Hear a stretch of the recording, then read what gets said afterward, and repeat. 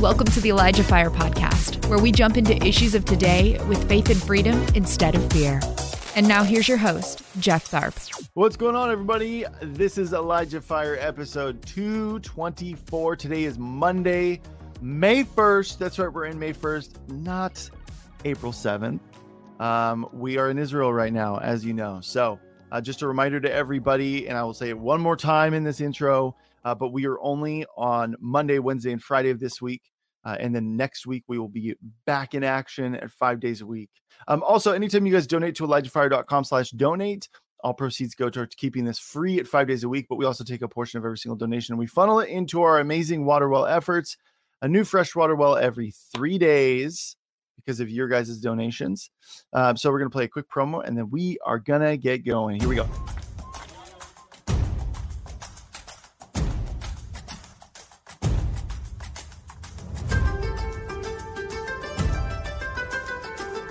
All right, so today's episode is going to be a very good one, you guys, and we're going to be diving deep into the topic of depression and anxiety. But to introduce my guest, he's a prophetic dreamer. A lot of you guys are maybe here now because of his debut on Elijah Streams back in April. See, I'm having to switch it around because he was just on Elijah Streams, but by the time you're watching, you get it. Okay, anyways. He's also the leader of Vanquished Prophetic Warriors and Unapologetic Dreamers. Let's give it up for my guest today, Andrew Whalen. Andrew! Hey, what's up, Jeff? Hey, man. Welcome back to the show. Man, thank you. So good to be here, as always. Yeah, absolutely. We love you here, man. All right. So, like I said, we're going to be talking about depression. And anxiety, and you had a pretty severe bout with it back in 2005, if I'm understanding correctly. So I kind of want to just give you the floor to tell that story, and we'll just kind of see where this goes. Yeah, absolutely, man. So if you had known me when I was younger, I mean, I'm like the happy-go-lucky, kind of like life of the party. Not that I'm always like the life of the party. I just mean like I've always been known to, Andrew's always up, he's just you're amped up. You're just right? a petrol state of being amped up. Yeah. So that was kind of my personality. That was my just how I flowed and lived. And honestly, I had joy in the Lord. I mean, there was not to say that I didn't have difficult situations that were happening in life, but there wasn't any circumstances that I could directly point at to be like, oh yeah, I have a reason to be depressed. So, long story short, in 2005, it's about a year after I'd gotten married, which, by the way, we had a great first year of marriage. I mean, it wasn't like, there was no issues. It wasn't a train wreck like some people say. They're like, oh, your first year of marriage. No, in fact, I remember, because now I counsel people that are like, man, our first year of marriage was the hardest year ever. And I look back and I'm like, well, that was opposite for me. My wife and I, we just had a great first year of marriage. Yeah, and, but then I don't know what it was. It was towards the end of our first year. I started noticing, some issues with anxiety. And, now let me preface it with this, that I didn't have a background of any sort of education or any conversation from spiritual leaders or anyone for that matter that talked about the reality of anxiety or depression. My context was, hey, if you're down, pick yourself up. Come on, pick yourself up by your bootstrings, let's get it going. And so when I started to feel anxiety back in 2005, it bothered me because I felt like I couldn't control it. And then it kind of became like I'll tell you what happened was I had 3 days of constant panic attacks, which I didn't know what a panic attack was. And I could not figure out what was happening. It felt like I felt like a demon was on me. Who knows? Maybe a demon was on me. I don't know what the case was. I was freaking out. I was like, I can't think straight. I'm hyperventilating. I couldn't sleep for 3 days in a row. And I tried doing that, and your mind never shuts off for 3 days. Yeah. You feel like you're going crazy. Yeah, I can relate to that. I thought I was dying. Like anytime I would Yeah. fall asleep and I started feeling myself drift off, I would jolt awake because I thought I was dying. Like it was like for me, it was like the spirit of death was like really like, yeah, it was bad. So No, absolutely. And my recourse or my reaction or my kind of my context for how do you handle this is let's go fight. Let's go to battle.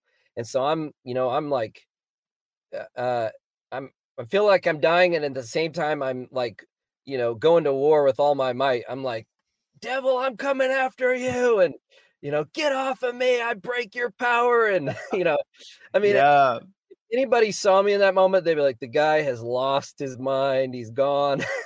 And honestly, that was a great fear of mine. I didn't even realize it, but actually within me, I recognize now I was actually afraid of anxiety because at that point I remember that my dad and my sister, probably each of the members of my family at one point or other, but especially my dad, had really suffered what I would call obsessive compulsive like disorder, where they were like, I mean, my dad specifically would have these bouts of, I mean, extreme depression wow, because of like stock market. When the stock market was up and down, I mean, I would hear him pacing back and forth in the middle of the night, crying, feel like I'm hearing him.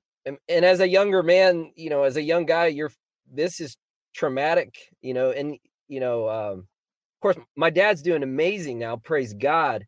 But at that time, especially growing up, to see your dad freaking out, it makes you feel like the world is ending. And that's how it felt so much. Like it traumatized me, and I didn't realize how much trauma actually took place in them. mm, So, um, but in 2005, I didn't have that context. I didn't know that much of what I was going through was also connected and related to some of my past. That didn't ever enter into my mind. interesting. I just thought I'm suffering spiritual warfare right now. Mm, So what happened after those 3 days of anxiety, 3 days of panic attacks and insomnia for 3 days is I went into like this deep, dark depression. And here's the thing I knew in my heart that I was like, I'm not ever going to commit suicide. Like I right. just knew that that's not a possibility, but I could definitely relate with those who would say, "Get me out of this. It's hopeless."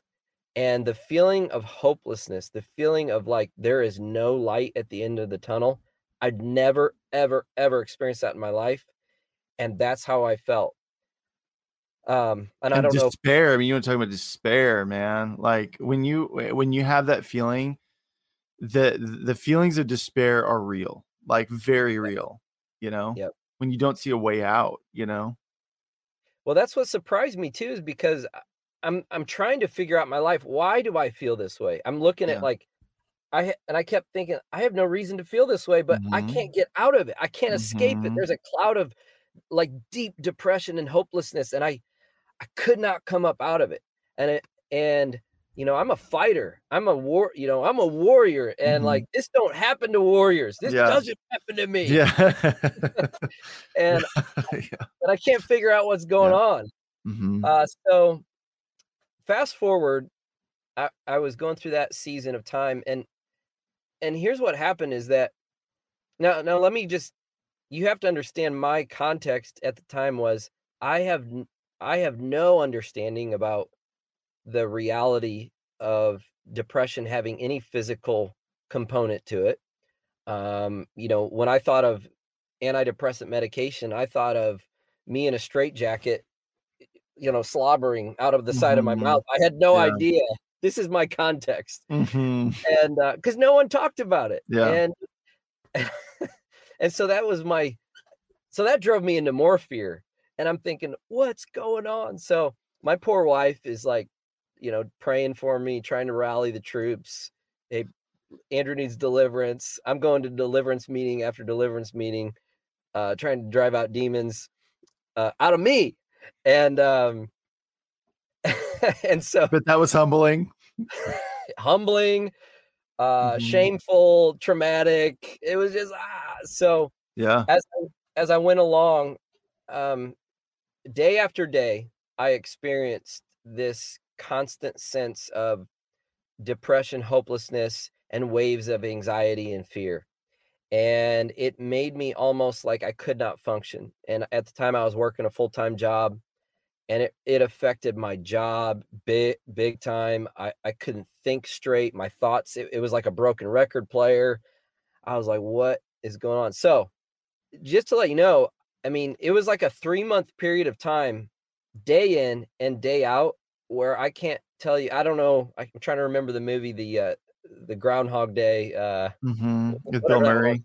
You Yeah. just keep waking up over and over. It's the same thing over and over. That's exactly how it felt. And I thought, I'm in an endless cycle of feeling trapped in a dark cave. I can't get out. It Yeah, man. it was so traumatic. It was so heavy. And I'm trying to do everything I know to do in this, spiritually. I'm praising. I'm putting on the garment of praise. Oh, I'm yeah. doing I'm doing what I know to do. Okay, Mhm. so all right. So that's kind of the backdrop. Um what happened is, even in the midst of that, God was so faithful. Like I was crying out, and I probably had more prophetic words of knowledge in that season of time than I ever have. Interesting. I'd get downloads even about my own situation. I got downloads in dreams. I got downloads as I'm sitting there. The Lord would tell me to go to a Bible verse I'd never heard of. He'd say, "Hey, Psalm, oh gosh, now I can't remember. I think it's Psalm 94. Psalm 94. In fact, let me look at that. It says, Psalm 94:19. When anxiety was great within me, your consolation brought me joy." Oh, I that's was sitting there good. one day and the Lord just downloaded it. He goes, turn to Psalm 94:19. I'll never forget it. And it was that verse. And I just Wow. knew, even in the midst of this, I knew God was with me, even though I could not figure out what was going on. And so one day I'll never forget, I felt like I was at the end of my rope, even though I felt like I was at the end of my rope every day. Yeah. Um, But this time even more so. yeah. Yeah. And well, one thing I did is I started looking online, which is a dangerous thing to do sometimes because you Yeah. go down a deep hole. They're like, oh, if you got this going on, you've got 2 days left to live. You know what I Right, mean? Like, yeah. That's actually you're what like, triggered my anxiety attack was but it's yeah. So that's not always a smart thing to do. But I had this driving force in me that I was like, I got to figure out what's going on with me. I started researching, and then I discovered that there was something called clinical depression, and clinical depression was something that supposedly by definition, you're clinically depressed if you are under depression for 2 weeks or longer without relief. Hmm. And I was like, oh, well, it's been 3 months without relief. I'm clinically depressed and then some. I diagnosed myself. I was like, I don't need a doctor to tell me what's going on right now. This is where I'm Yeah, at. I know what's up. Uh, Yeah. yeah. So, um, fast forward, I started to pray, and one day specifically, I was like, I feel like I'm at the end of my rope. And I remember going over to my sister's house, and my sister, she's older than me. She's always been a great mentor, especially as I was younger. And she said, Andrew, she goes, my husband and I were praying, and we felt like the Lord said uh, that this has a physical root, and you need to look at, or there's a physical dimension to this. You need to look at treating this possibly with medication. Wow. And I was like, if you knew where I was at that point, I'm like, no, that is demonic. That is the devil. Medicine is wrong. Like this was my frame of thought. Okay. And so anyway, does that make sense what I'm Oh, saying? yeah. Oh, yeah. Okay. Mhm. Yeah. So that's where I was at. And then, but after my sister told me that, I immediately go to, um, Barnes and Noble bookstore, because I was like, no, there's got to be a spiritual reason behind this. So I go to the Christian book section. I'm looking up all the books I can on spiritual warfare. So I pull out a book on spiritual warfare. It's by a guy named Dr. Murphy, I think, Dr. Ed Murphy. And I saw someone who had done the foreword and given an endorsement that I recognized. And I was like, I think this is a trustworthy book. So I just pulled it off. It's called The Complete Handbook for Spiritual Warfare. Interesting. Yeah. Maybe it's not the Complete Handbook. I think it's called the Handbook for Spiritual Warfare. I think that's what it's called. I'm looking it up right now just to verify. Yeah. And I think it's Dr. Ed Murphy. That's, I'm trying to remember now, but I don't know if you see that on there. Yeah. It's the Handbook for Spiritual Warfare. I don't know. Oh yeah. Yep. The Handbook for Spiritual Warfare. Ed Murphy, Dr. Ed Murphy. Yep. Okay, cool. Yeah. So that's I saw that. I never heard of it. I pull it off the shelf and I literally open up the book. I mean, I just was like, I don't even know where to go. I just literally open up the book. It falls open to a chapter and it says not all depression and mental illness is directly from a demon. And I was like, whoa, like, wait, I gotta read this. So I'm reading it, and the author himself is telling his own story. And as he's telling his own story, I'm like, oh my gosh, this is my story. Everything you're saying about what you're experiencing is what I'm experiencing right now. And he said, yeah, he goes, I've got waves of anxiety, panic. I'm constantly in depression. He goes, I've gone to every deliverance minister I know. I've been, fasting and praying and, doing everything I know to do. And so he goes, and finally I went to a psychologist or whatever. And a Christian psychologist told him, he goes, no, man, you don't have a demon right now. Not that there's not demonic influence involved, but he's like, no, this isn't directly related to a demon. There's a physical element to this, and you need to look into some physical treatment for it. Mm-hmm. Wow. And when I heard that was literally about 10 minutes after my sister had just told me, Andrew, we just prayed. We feel like this has a physical component to it. And so I kept reading the story, and he goes, yeah, I'm just very thankful that God showed me the importance of treating the depression in the physical symptoms of it. And he goes, I'm thankful for medication. And I was kind of like, whoa, that was news to me. So I just did my research like a crazy man. And I said, okay, well, I can't function well at home. It's affecting my marriage. It's affecting my work. It's affecting everything. God, I think you might be speaking to me. I'm going to go and look into medication. So I looked into taking some medication. And again, you need to hear my heart. I'm reading John G. Lake. I'm reading Smith Wigglesworth. Mm-hmm. I'm like, we don't do this. Yeah. And, and so God's like, Andrew, he gave me a peace internally about looking into this. So I did.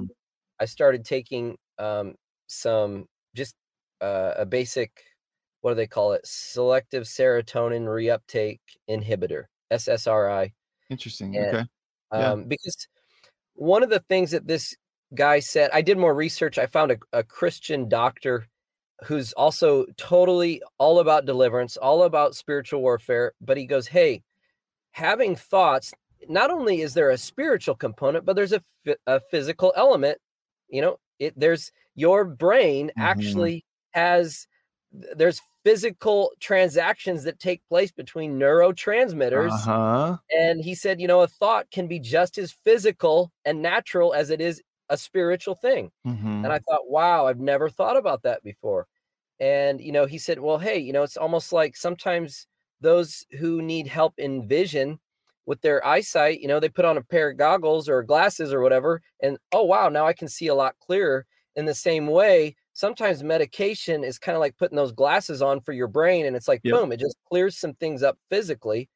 And I was like, oh my goodness, this is amazing. Yeah. So Thanks for listening. The Elijah Fire podcast is made possible by donations like yours. To become a partner, visit ElijahFire.com/give. I took the medication.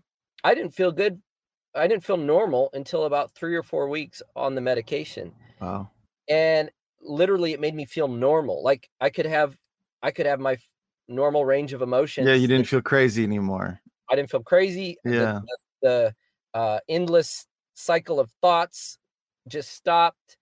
And then I realized, okay, I have not understood what's going on. Now I need to really I need to heal from this season, but also not just heal from it. I need to figure out why this happened and how do I go forward? What do I do with this?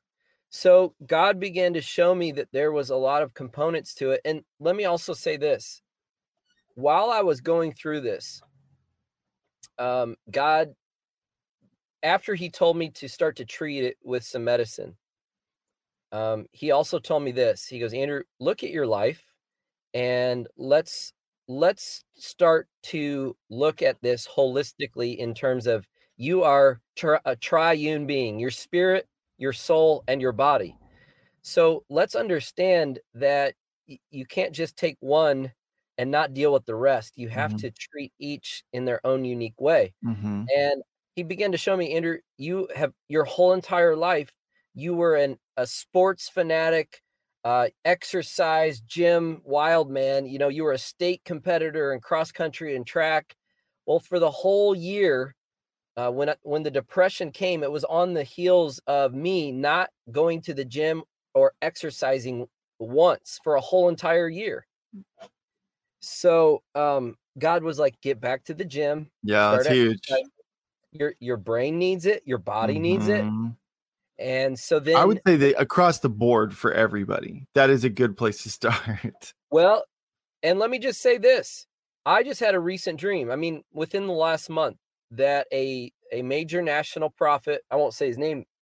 He's a great guy. I'll just say I had the dream about him, and he was prophesying to the body of Christ in America in my dream. And he was saying, we have neglected the temple of the Holy Spirit, and the devil is creating warfare against us because we don't take care of the body. Come on. And it reminded me from that dream, I realized that when Satan was coming to converse with God about Job, about his servant Job, Satan even makes this statement. He goes, I know what I'll do. I'll strike his body, because if I strike his body, then he will give up. In other words, if I touch his body, it's going to affect his spirit. It's going to affect his faith. It's going to move him.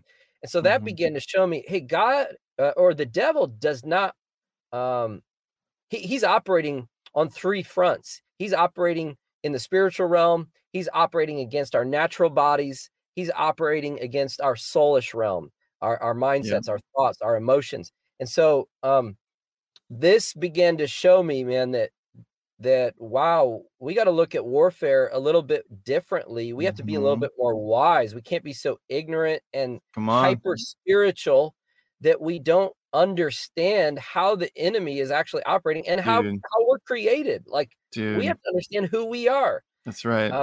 We're not just an invisible spirit floating around. No, we've got a body, and we've got a personality and a soul. We've got mind, we've got will, we've got emotions. Yeah. So, I'm trying to think.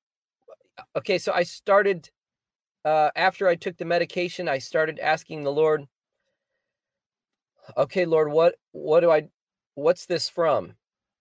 And by the way, let me encourage somebody. If anyone else out there, or maybe someone you know, is dealing with this kind of level of consistent depression, anxiety, it's like clinical level, there's no relief. It's normal for every single person, by the way, to have some bad days, to have some negative thoughts, almost even every day. That's not necessarily an abnormal thing. You can have warfare. You can have, some down moments throughout the day. Sometimes it's, hey, I just ate something that's making me feel down and kind of gloomy. And I had a bunch of MSG. Right. So, but if you're recognizing, wait, I have no escape from this, there is no breakthrough in this, then I want to encourage you, begin to consider treating the physical component of it first. Let's deal with some of that. What do they call it? A chemical imbalance. Maybe there's some neurotransmitter Mhm. deficiency or hormonal issues that are going on, because until you can kind of get your brain naturally in a steady place, you're not going to be able to effectively deal with some things in the spirit and in the soul. Uh, that's what I found. And I found Yeah. that to be true in many other people. Like, hey, get some things under control in your physical, and you'll start to be able to effectively and in a healthy way go after those things in the spirit and Mm, and in the soul. yeah. I So, think that there can be a temptation to kind of fall into that whole like devil behind every bush kind of mhm, mentality where you're like, oh, I pulled a back muscle and oh, the devil's trying to get me down. I'm like, maybe, right, but right. you're also very sedentary and and so Yeah, I think that it's honestly though, Andrew, and I'm sure you would agree, I'm really big into fitness. I know you are as well. Like, and eating right. There are a lot of great things that we can do to remove things from the equation of like it could be that it was just a mismanagement of your stress, it could be your diet, it could be lack of exercise and the endorphins that get released during exercise. God designed our bodies to react that way, and yep, it could be a lot of different things. But if we take care of our bodies, if we take care of the temple of the Holy Spirit, and I think this is going to be very important now because look, I mean, man, like we saw during COVID, like, like one of the best ways to treat illness is having a healthy immune system, a healthy body. yep, And, uh, and so I think that that's something that's a topic that's going to continue to come up, yep. is taking care of the temple of the Holy Spirit and taking care of our bodies look, it doesn't mean like I love Reese's peanut butter cups. All right. God bless Reese's peanut butter cups, but there are sometimes food. If I eat Right. them all the time, they lose their luster, you're like, Yep. it's just not, and so, um, uh, yeah. So, but I think that it's important to remove some of those things from the equation of like, okay, let's get up, let's just walk. Let's get up Yep. and let's do something that gets the blood pumping a little bit, even if it's 3 days a week. And then you're like, okay, I'm going to choose like one healthy meal a week. And then you go Yep. from there. And I know this all sounds weird, but it is connected to our headspace and Yep. our thoughts. And then once you remove those things from the equation, then you can actually better pinpoint. And honestly, it kind of clears up your discernment a little bit to actually be able to go, yes, this is spiritual, or Yep. no, this is not. And then like you were saying, you took medication, and I really prayed about that, and my pathway with that was different. It doesn't mean that yours was right and mine was wrong, or mine was right and yours was wrong. Like, and that's Right. something that I've talked to other people about as well. And um it's the same thing with counseling, right? Like, Yep. I I'm I don't think that it doesn't change the reality that you are set free, that you are free indeed. Sometimes you just need Right. help to see it. Yep. And we should never take something. I mean, I'm of the mind of this, that we should never take something and allow that to be our crutch in which we stand upon. Like, I need Yep. this for Right. the rest of my life in order to do X, Y, and Z. And to me, I always view those things as a means to an end, you know? Yeah. Yeah. So, but anyways, Well, it's excellent, Jeff. I agree that, I want to free anybody up right now from saying, this is all a formula and you got to do it this way. The Lord will lead you. But I think God also wants you just to be at peace, to know, yeah, there's a physical component to depression and anxiety. Um, and let me just tell you, I found, Jeff, that there was multiple components happening to me at the same time. So, interesting. um, what happened was I took the medicine, and after it built up in my body, and some of the serotonin got more available in my brain, then guess what? The depression, the anxiety symptoms cleared up, and I felt normal. But then I was able to actually go spend some time with the Lord without having the emotional craziness going on. And so I said, Mhm. Lord, what was that? Hmm. And I said, would you just show me like why did some of that happen? And yes, I agree that part of it part of it wasn't good on my part. I was not exercising. I was I was just kind of being a little bit irresponsible with even just physically and things like that. So I knew that was an aspect that I needed to get in order. But the other thing is God gave me a dream, and in the dream I knew that I was being given the part of the answer for what I was going through in depression. And in the dream, I saw my dad, and I was chasing him in the dream. As I was chasing him, I was praying in tongues. And so the Lord was showing me, Hmm. here's a spiritual understanding of what's going on. And in the dream, I was saying, why did I go through this? Why did this come to me? And my dad in the dream took me into a classroom with a chalkboard, and it said KOA. No, KOC, KOC. And instantly in the dream, I had revelation. Oh, this was Knights of Columbus. And for some reason, I just had this knowing that there was some dimension of a vow or initiation rite or some sort of curse that had come through the Knights of Columbus that my dad was connected with. So I actually, after that dream, I woke up and I said, "Hey, Dad, were you a part of the Knights of Columbus?" And he goes, "Yes, I was." Because we had never talked about this ever. He'd never Hmm. mentioned it. And I said, "Did you make a vow or some sort of, was there an initiation rite, you know, whatever, to invoke things?" And he said, "Yeah, there's an initiation process that you have to go through and all of these things, and you have to make confessions." It's very Wow. similar to To what I Mason understand. kind of, I yeah. Yeah, I think it's kind of like in the same line, same realm. Mhm. Maybe not directly the Freemasonry, but Sure. to me, whenever you're having to make vows and oaths about your commitment to someone or something that has nothing to do with, yeah. Anyway, and you're basically acknowledging that, okay, curses can come down upon my children and all that stuff. That's not a good thing, right? So I realized God was giving me wisdom that, hey, Andrew, yes, what you've been going through has a physical component, but let me show you now in the spirit where there's been curses released that have opened you up generationally to some things.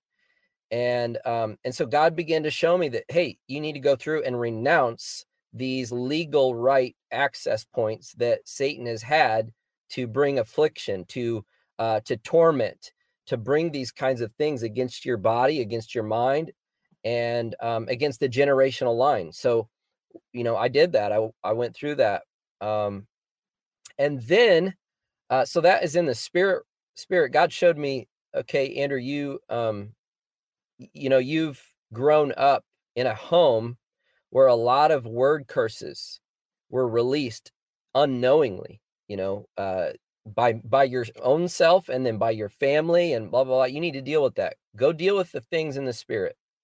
So prayed, dealt with that, said, Jesus, the blood of Jesus cleanses, washes me from generational curses, generational iniquity, and just got freedom from that. Um, and then um, and then God began to show me that, okay, there's the soulish component. There's the mind, the will, and the emotions. And David had this component. He said, when he sinned with Bathsheba, and the Lord confronted him, and in his repentance, I think it's Psalm 51, he basically says, Lord, renew a right spirit within me. Mhm. Yeah. And then he says, grant a willing spirit to sustain me. Hmm. And yes, he's speaking about things in the spirit, but he's saying, I need your a willingness to continue to go forward. I need my own will my own emotions to be touched by God, my own soul. I need to, like David learned to speak to his own soul. He goes, soul, why are you downcast within me? Bless the name of the Lord. All you that's in me, bless his holy name. And so he got into a practice of engaging his own soul, his mind, his will, and emotions. He said, you're not going to be in control. You're going to be in submission to the Spirit of the Lord. You're going to submit to the Spirit on the inside. And so many people let the soul realm govern. They let their own carnal mentality and emotions drive them. And when you do that, wow, you begin to open up access to so much demonic influence. And so that's why God's saying, hey, learn how to set your mind on things above. Deal with things in the soul. Get your mind focused on positive things. Get your mind out of darkness. Get out of pornography. Get out of places that are fueling your soulish realm and your spirit with darkness. It will lead you to depression. Get out of that. And so those kinds of habits had to be started to be formed, where I realized too that it was a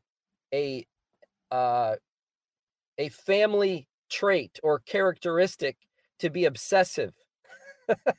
Right? Interesting. Obsessive may not be a bad thing in some ways. Like I obsessively love God, you know, but but in some ways it's not always like healthy. It can be out of order. And so God showed me that, Andrew, you guys obsess, your family obsesses about things to be afraid of.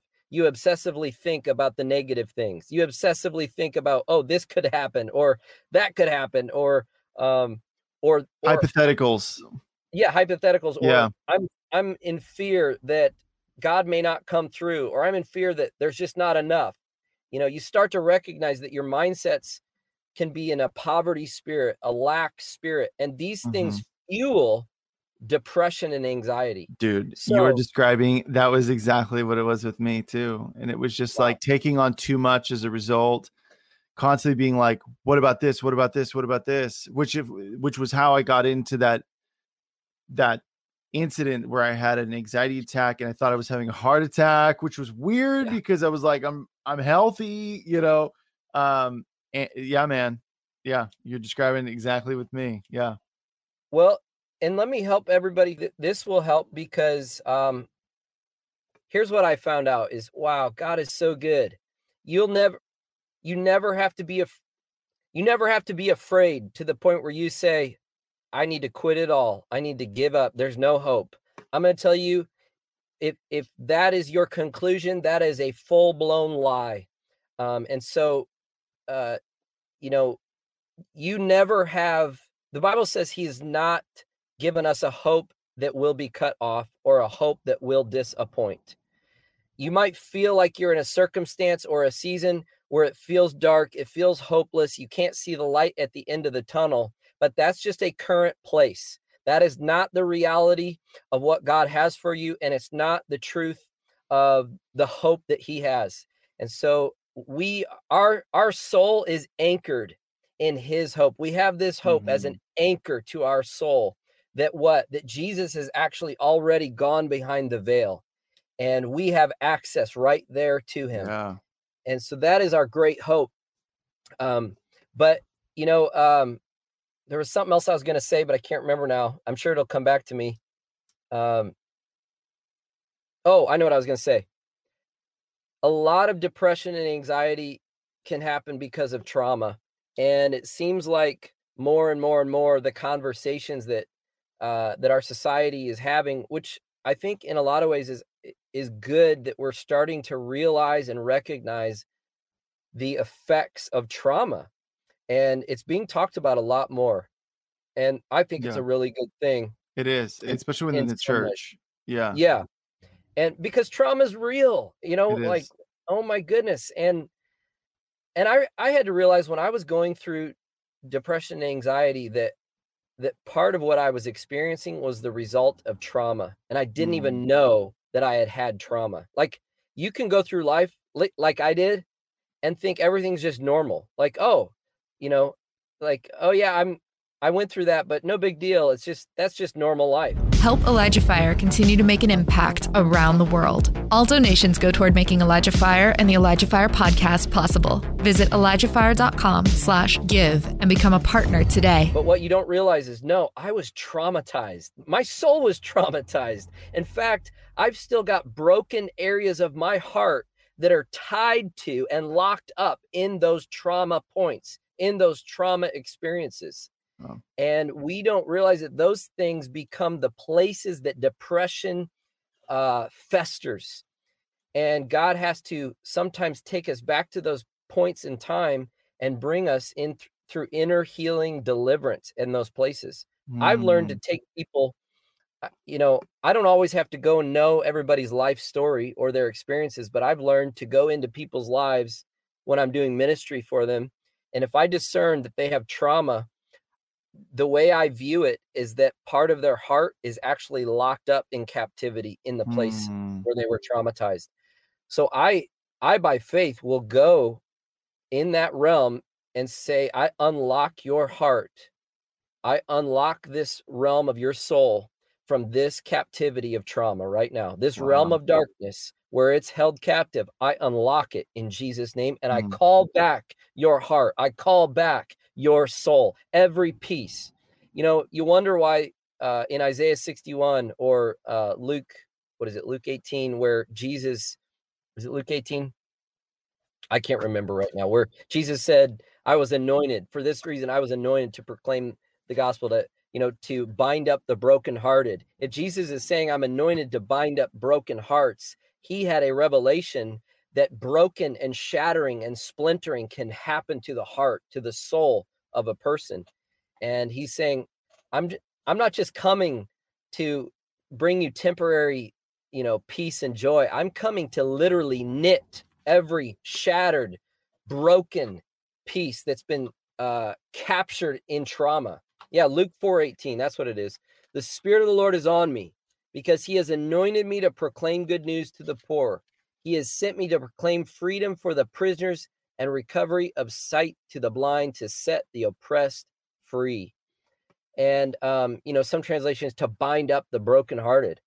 And, I think that is a huge look into the ministry of Jesus, what he's doing. He's not just coming to tell us news, to give us a future hope. He's saying, no, I'm coming at the very point of your trauma, your traumatized soul, your traumatized heart, and all of the shattering that took place, all of the broken pieces. It's in that place. I'm anointed to gather it up, pull them out of prisons of captivity. Pieces of your heart are stuck back in your childhood in the place where you were abused. Pieces of your heart are stuck back in prisons of captivity from word curses that were spoken over your life. I got to tell you this story. This is pretty cool. Okay. When I was in second grade, my mom came home from a parent-teacher conference, and she said, Andrew, and my mom didn't say this at all, thinking it was going to damage me, okay? But I didn't realize the effect it had. She said, Andrew, the teacher said you're a slow learner. So she told me that when I was in second grade. And it made you feel dumb? Yeah, it made me feel really dumb. And my mom was not saying it thinking, oh, this is going to mark him in any way. She was just communicating something that the teacher said, and it stuck with me. And from that point on, I never mentioned it to a single soul. I never told my wife about that.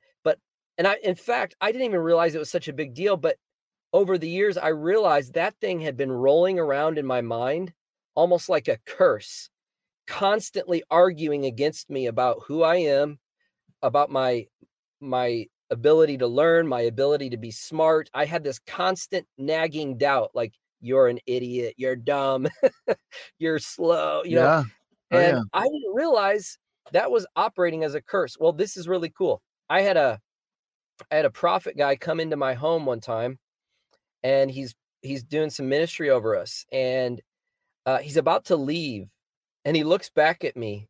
All of a sudden, he goes, hey, in second grade, when you were in second grade, someone like a parent Or maybe a teacher told you you were a slow learner. And he said, and you didn't know this, but it rolled around in your mind like a curse. And he said, and God says, this is not the truth of who you are. Come on, man. And I mean, Dude. he goes, let me help you out here, bro. He goes, let's pray. I want you to forgive your teacher for saying it. I want you to forgive your parent for saying it. And then just release your love to them. And then begin to confess what the truth is. And I did that.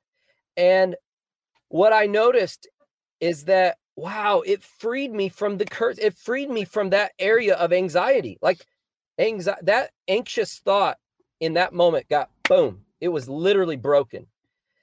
And I think that's what God wants to do with everyone who's maybe dealing with these places of whether it's word curses or former trauma. He wants to bring deliverance and healing from those things. Dude, yeah. Someone that I know that runs me a story of someone I know, they got married and their father just for some reason had worked out that he had wanted, and there was nothing wrong with the woman that this guy was going to marry, but they had worked out that this was their this was not their pick for who he would marry. And this woman was a godly woman and everything.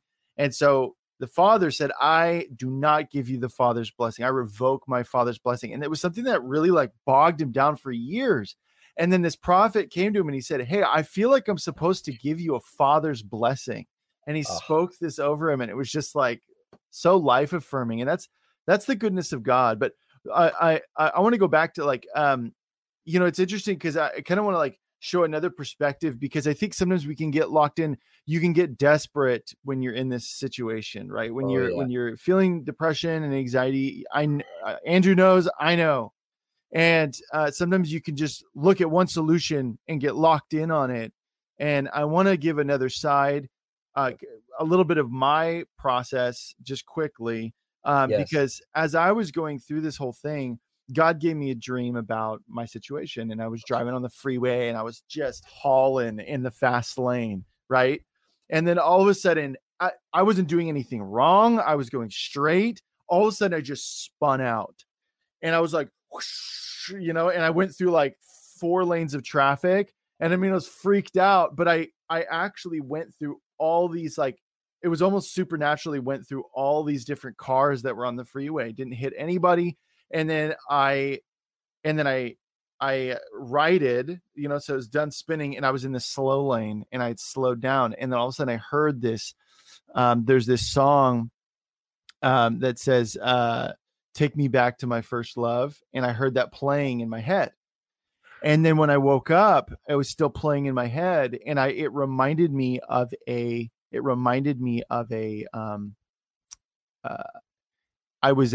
had just become a Christian. So I was 18, just given my life to the Lord. And I was on a mission trip with my youth group. And it's one of these messages that I remember so vividly because it was something that changed my life. And I remember we were all the guys, that split up the guys and the girls, and my youth pastor, he's sitting there with there was a bunch of different youth groups that had come together for this. So the other youth pastors and leaders are there. And I remember we were all in the bus, and it was at night, and he's preaching a message about, is Jesus your first love? And I had remembered, and God was kind of bringing me back to that place of simplicity in my walk with him. And so that was kind of the process. And then I had that dream. And then someone came up to me. I shared this part before on the show, but this woman just came up to me randomly, and she's like, it was at an Elijah List conference, and she was just working in the kitchen, and she walks by me and she just goes, hey, God wants you to, I see you, and you keep being more than God wants you to be. And you feel like you have to be more than God wants you to be. And God wants to bring deliverance to you in your dreams. And I was like, okay. And I'd been having very vivid dreams at the time. God dreams. God was ministering to me. And I was just like, it was a way of God affirming the process that I was in. And, I had prayed about medication. I prayed about other things, and God told me a solution. He said, I want you to take Epsom salt baths every night. I want you to take L-theanine, which is an enzyme that's found in tea. So anybody, you can buy it on Amazon, L-theanine. He's like, I want you to take L-theanine. I want you to take vitamin D, and I want you to take magnesium. And so I did. And actually the L-theanine, because I didn't want to be reliant upon it, it was this weaning off process where it was like I would take like a dose, and then I would, do it like once or twice a day, whatever the recommendation was. And I did that for a couple of weeks, and then I weaned off and took half a dose for a couple of weeks. And then it was like every other day, and then it was off completely. But it was also just, for me, it was slowing down. So the dream was I was in the fast lane. I thought I had to just, I made a lot of assumptions and mismanaged stress and all that. And God was saying, slow down. Like, you're in a safe place. This is a season for you to be slowed down. And I had made the assumption it was a time to speed up and go fast. And so I had all this, mismanaged stress and all these other duties and responsibilities I felt like I needed to take on that I didn't need to take on. And so it was but once I slowed down, for me, it was almost like I became, that verse, "You're seated with him in heavenly places," and so for me, it was this bird's eye view. All of a sudden I could see from a strategic position, from heaven's perspective, the areas that I was like, I could see just more clearly and go, don't need to do that anymore. I'm going to lessen my time hanging out with this person. I'm going to stop looking at this news source. I'm going to stop holding these types of conversations. I'm going to do more of this. I'm going to do, so it was like, suddenly I could see, and God showed me that. But Andrew, something that I want to kind of now bring it back to you. That's really good, though. That's really good what you just shared, Jeff. That's awesome. Yeah. So it's going to look different, you guys. And so we'll definitely pray at the end of this for you to have the clarity and the discernment to see what's best. Because I know, guys, I know what it feels like to just have that fog where it's like your compass is spinning like this. You can't see, you have no bearing on where north is, and every single time you try, it makes it worse and spin faster. The compass spin faster. And but Andrew, what was interesting about your story, and I mean, correct me if I'm wrong, but it does seem like it was physical, but as you treated that physical, that from a physical element or aspect, all of a sudden you could see the spiritual undertones and undercurrent of these different avenues, correct? Absolutely. And that's why God showed me, I think it's important for all of us to understand that, we are spirit, soul, and body. And, even Paul in the scriptures says, exercise has some value. Godliness has value for all things, for this life and the life to come. Godliness is the most important thing, but really godliness deals with the area of the spirit and the soul. And the Bible talks about if your soul prospers, then your body will prosper.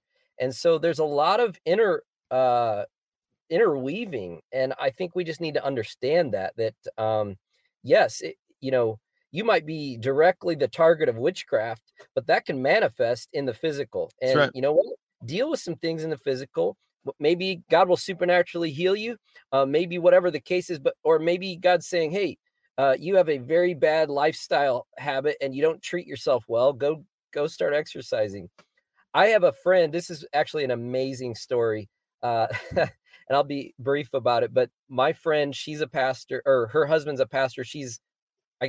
They're both pastors at this church in California. These guys are, high level. These guys are, I won't say their names right now, but they're amazing. Okay. They're amazing. And so, but the wife was going through some really bad depression and anxiety. And the Lord told her, I'm going to give you the solution for you. You need to slow down and just get away with me. I want you to spend time in my presence like you've never spent before. So she would go to she actually went on a little bit of a fast and began to just get away with Jesus. And her husband actually said, why don't you go take a week? I don't even know, it was a week or two, and go stay in this hotel or this retreat center and just go get away with Jesus. And so her focus was, let me get in the presence of the Lord. By the way, what's the Bible say? In the presence of the Lord, there is fullness of joy. At his right hand, pleasures forevermore. And so we need to never we don't need to downplay the presence of the Lord Yeah. and how that has Mhm. an effect on us, spirit, soul, and body. So Mhm. the crazy thing is during this season where this woman was spending time really engaged in the presence of the Lord, just seeking his presence, sitting with him, beholding him, worshiping him. Her kids and her husband all thought that she was on drugs. No, true, this is a true story. Wow. They they literally did. They're like, the parents would come to the dad, or I'm sorry, the kids would come to the dad and say, "Dad, we are really concerned about mom. She is so full of joy that she is literally acting like she's high, like she's almost out of her mind." And she heard the Holy Spirit say, while she was in prayer one day, she goes, she'd never heard of dopamine, and so she heard the Holy Spirit say, "Go to the doctor, get your dopamine levels checked out." So she did. She went to the doctor and she goes, "I don't know what dopamine is, but I just heard the Lord tell me, go get my levels checked out." The dopamine, by the way, is the neurotransmitter that gives you the sense of well-being. Mhm. It gives you the sense of, like, that euphoria.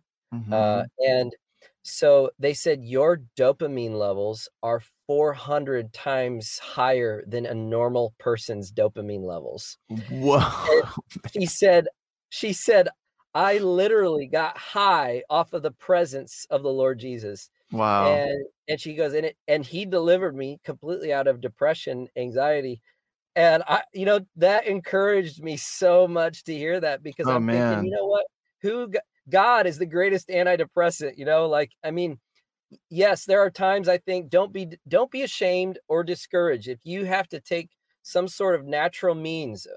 There are a lot of, like you said, Jeff, there's a lot of natural, Yeah. non uh non-chemical based medicines or treatments to help this. But don't be ashamed if you have to treat the body. But this is a great encouragement for all of us, that God has given us access Come by the on. blood of Jesus to come near. Yeah. It says to seek the Lord always, to seek his presence and his face always. And so his presence, man, that is the joy of the Lord in his That's right. presence. So Yeah. I think Well, that's an amazing story. yeah, and it is. And every year, God, on my birthday, which is the end of the year, so it's December 31st, New Year's Eve, and either on or around, God will always he'll either wake me up early on my birthday, or he'll do it like a couple of days before. It's almost like he wants to get the first word in. And he always speaks about um he'll remind me either of like monumental things that have happened in my life, or setting a trajectory for the next year. And sometimes it's a combination of both. But the year after I'd had my whole bout with anxiety, and it was a months long thing, like with you, Andrew, but it was in 2019. And so I remember I have it written. I woke up early, and so it was December 31st, 2020. So it's a year, the kind of marking the year anniversary, because it happened in December, was that when it started for me. And so he's just like, "I want you to go to Psalm 116." And it was just like, I couldn't, it was like as I was getting up, it was just like Psalm 116, 116. So I just want to read an excerpt, because this is it's a testament. I mean, I read this and I just wept, man, like just like the goodness of God, and what he walked me through. But it says, "The cords of death entangled me. The anguish of the grave came over me. I was overcome by distress and sorrow. Then I called on the name of the Lord. Lord, save me.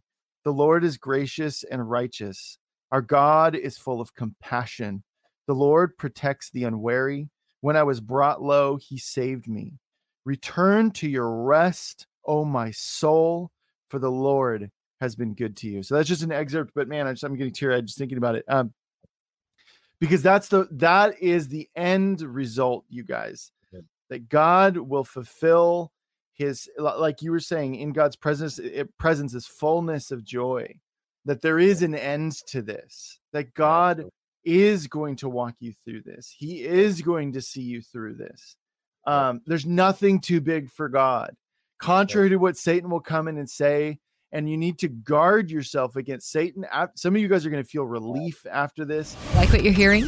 Help us continue to make Elijah Fire and the Elijah Fire podcast possible. To get behind this ministry, visit ElijahFire.com/give. Now, back to the show. Some of you are going to be delivered as Andrew prays. Some of you are going to feel like you have new strategy and trajectory. Satan will come back and he will try and pull you back down.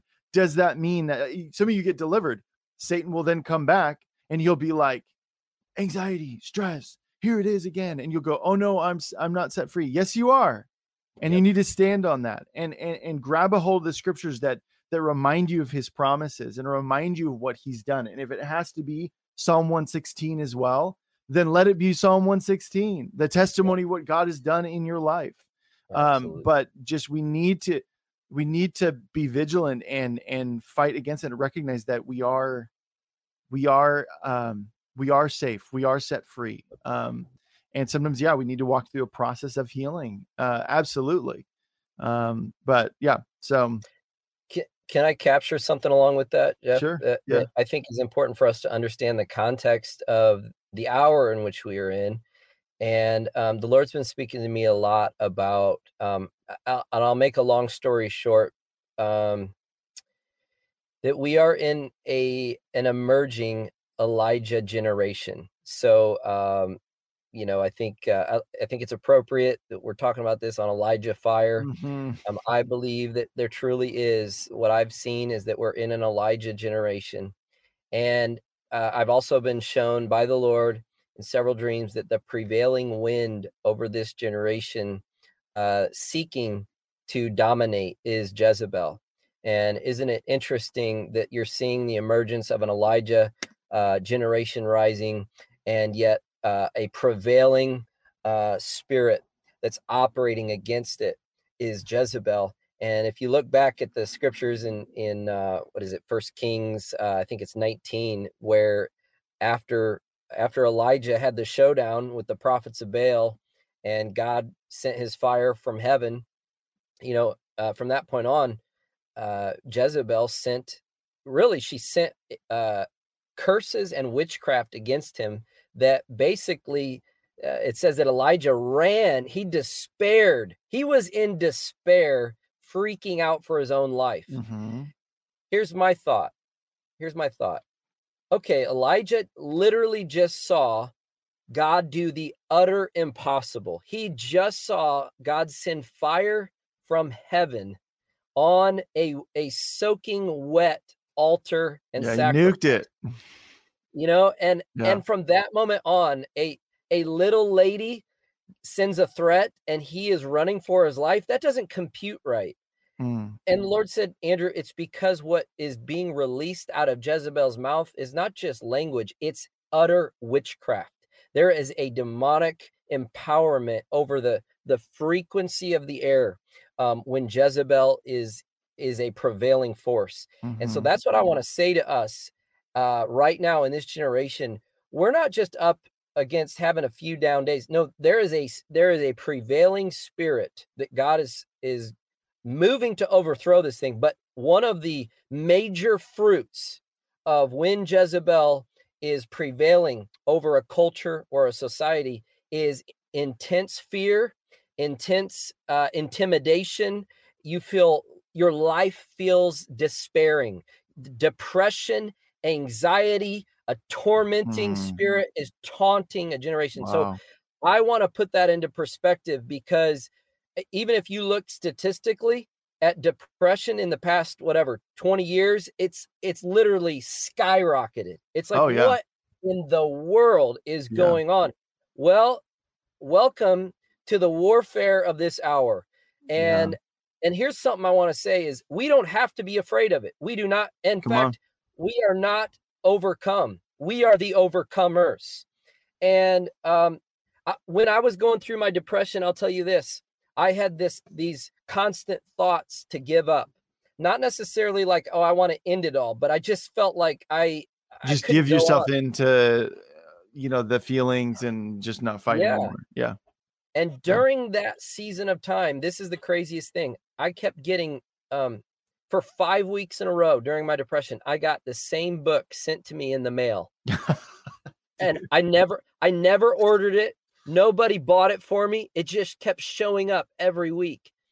And finally, the 5th time it happened, I go, I should probably pick up this book and read it.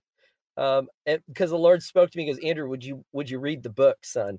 Yeah. And the and book you got was 4 copies, so you're definitely not going to lose it. Yeah. Or 5 copies. The 5th copy I pick up, it was called I'm the Christian the Devil Warned You About. And it was written by Mario Murillo. Wow. And it's this whole, it's almost like basically, I think it's a bit of a fiction. It's kind of / fiction, but yet a major teachings type book about effective warfare and the kind of Christian that the devil has been warned about. In other words, Satan has his armies, his captains of his kingdom that come and say, there are these Christians that we're terrified of. They don't get overcome. They don't bow the knee to Baal. All the things we sent at them don't work. Well, anyway, that's kind of the storyline behind the book, that God is calling us to be the Christians, the ones that can truly manifest Christ and terrify the enemy. But while I was getting that book, I read parts of the scripture, and it said, make it the enemy's worst mistake that he ever touched you. One of the chapters was basically like, turn your attacks into intercession, turn them into weapons that literally make the enemy know it was the worst mistake that he ever touched your life. That's awesome, and I thought, I remember thinking this, God, use this depression that I've had to go through, in this anxiety, let it become a weapon for your people. Let this become something that dominates the enemy's works. Let this be something that destroys hell's works in this generation. You know what? This is a true story. This is back in 2005. When I was going through that depression, I heard the Lord say, Andrew, you'll be brought onto I kid you not. He said, you're going to be brought onto an interview. I wrote this in my journal. You'll be brought onto an interview that reaches the nation. At the time, I was thinking, oh, the only show I know that would reach the nation is the 700 Club. That's what I thought at the time. But now I'm thinking, bro, I'm here right now. Wow, man.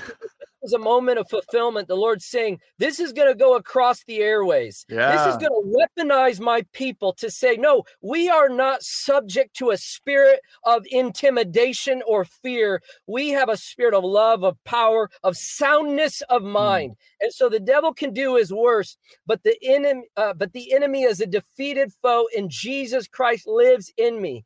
And he has given me weapons of righteousness in my right hand and my left. And I might have a down day here and there, but I am an overcomer. I am more than a conqueror, and I will not quit. I have a spirit that resurrection life is in. My spirit keeps rising. I might fall 7 times. I just keep getting back up because he lives in me. And so take that to the bank right now. If you are feeling like you are under depression, under discouragement, under despair, under anxiety, maybe the enemy has taunted you with self-harm, with hating yourself, with suicide. I'm going to tell you, the Lord has a better word over your life. He has a better truth over you. He has power to break every yoke that's mantled you.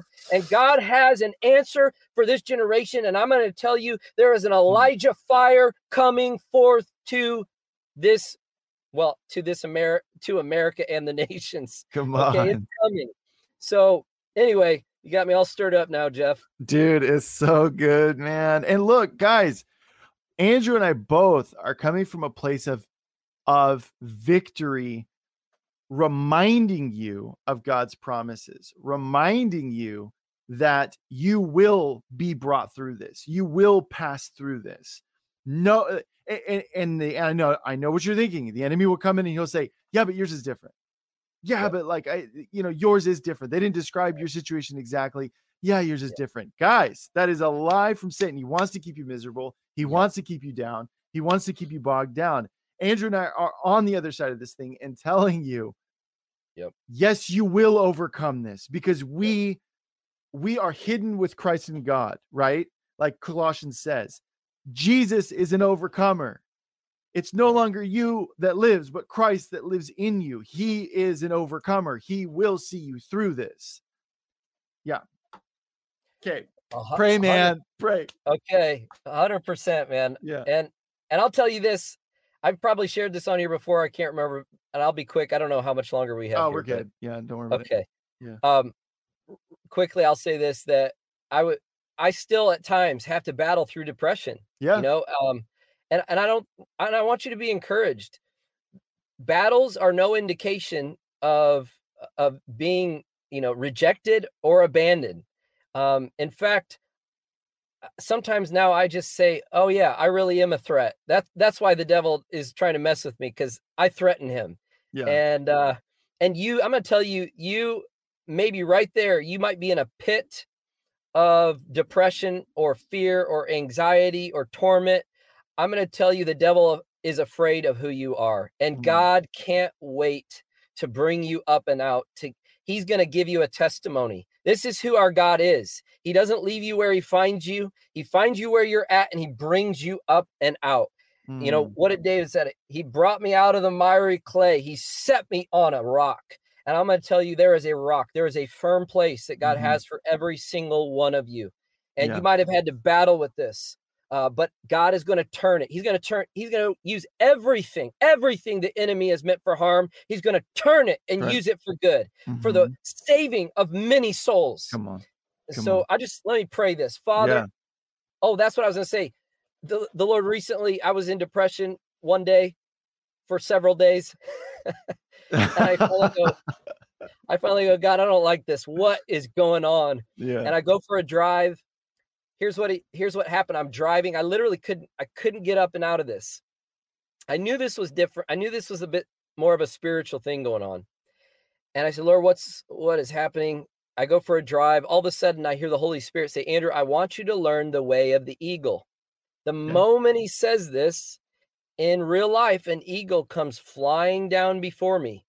I'm driving, and boom, I hear the Holy Spirit, and boom, there's an eagle. And I'm like, whoa, okay, God, I got the point. And I'm watching this eagle, and that eagle is just, he's generating some wind with his own wings.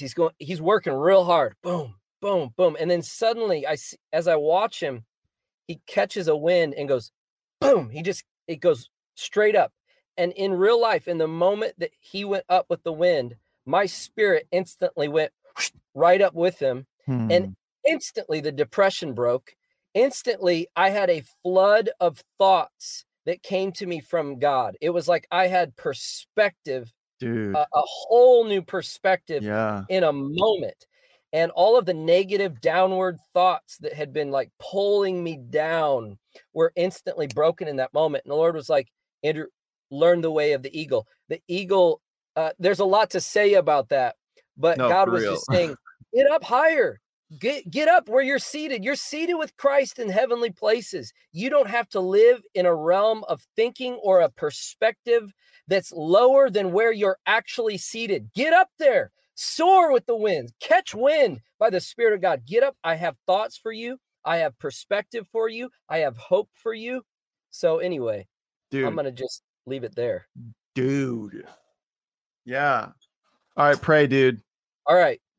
Well, Father, we just say thank you for this day. This is the day that you have made, and we will rejoice and we will be glad in it. And Lord, I just thank you, God, that there is nothing, there is no temptation that has overcome us except that which is common to every single man. And yet with it, you have provided for all of us a way of escape.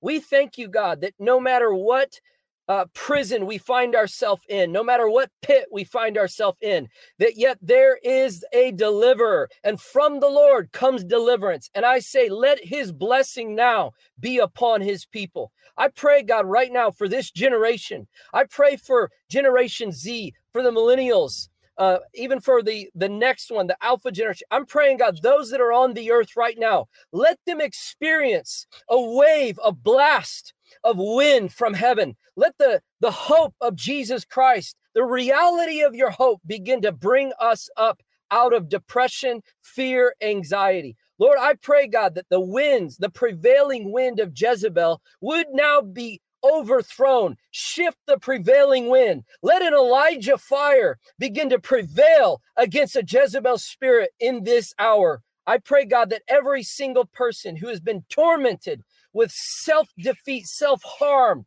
hatred, anger, depression, torment, suicide. Father, I say the blood of Jesus now speak on your sons and daughters' behalf. Let the power and the frequency of the blood of the Lamb break all depression, fear, torment. God, where every person is at in their home and listening right now, I say, let the yoke of depression be broken in Jesus' name. And Father, I call forth for every person's heart, every person's soul, every place of brokenness and torment and trauma, all the little pieces. I say, Lord, gather them up right now. I call back the soul. I call back the heart from every realm of captivity and trauma in Jesus' holy name. I say, even today, let the healing virtue of Jesus Christ break forth, the anointing to bind up brokenness. Father, I say, God, bring it forth now. And Lord, I pray, Father, for a fresh wind of grace to be upon your sons and daughters. Encourage them that God, that maybe that you're about to turn something around. I pray for them, spirit, soul, and body, that you would give them motivation. You would give them vision to begin to live with better discipline, with better health, nutrition, exercise. I pray, God, that you would get people out of old mindsets, mentalities of victim mentalities, mentalities of fear and lack and poverty. Lord, we just pray against these mindsets, God, right now in Jesus' name. And we just release peace and joy. Yes. And Father, where every single person is, I pray, let the joy of the Lord be their strength. God, I pray the Holy Spirit, the presence of God would come forth. And God, you would fill us with joy, joy unspeakable, full of glory. And God, what you told me out of Psalm 94, that your consolation will bring joy to our soul. When anxiety was great within me, your consolation brought joy. I pray, God, console your sons and daughters right now in Jesus' name.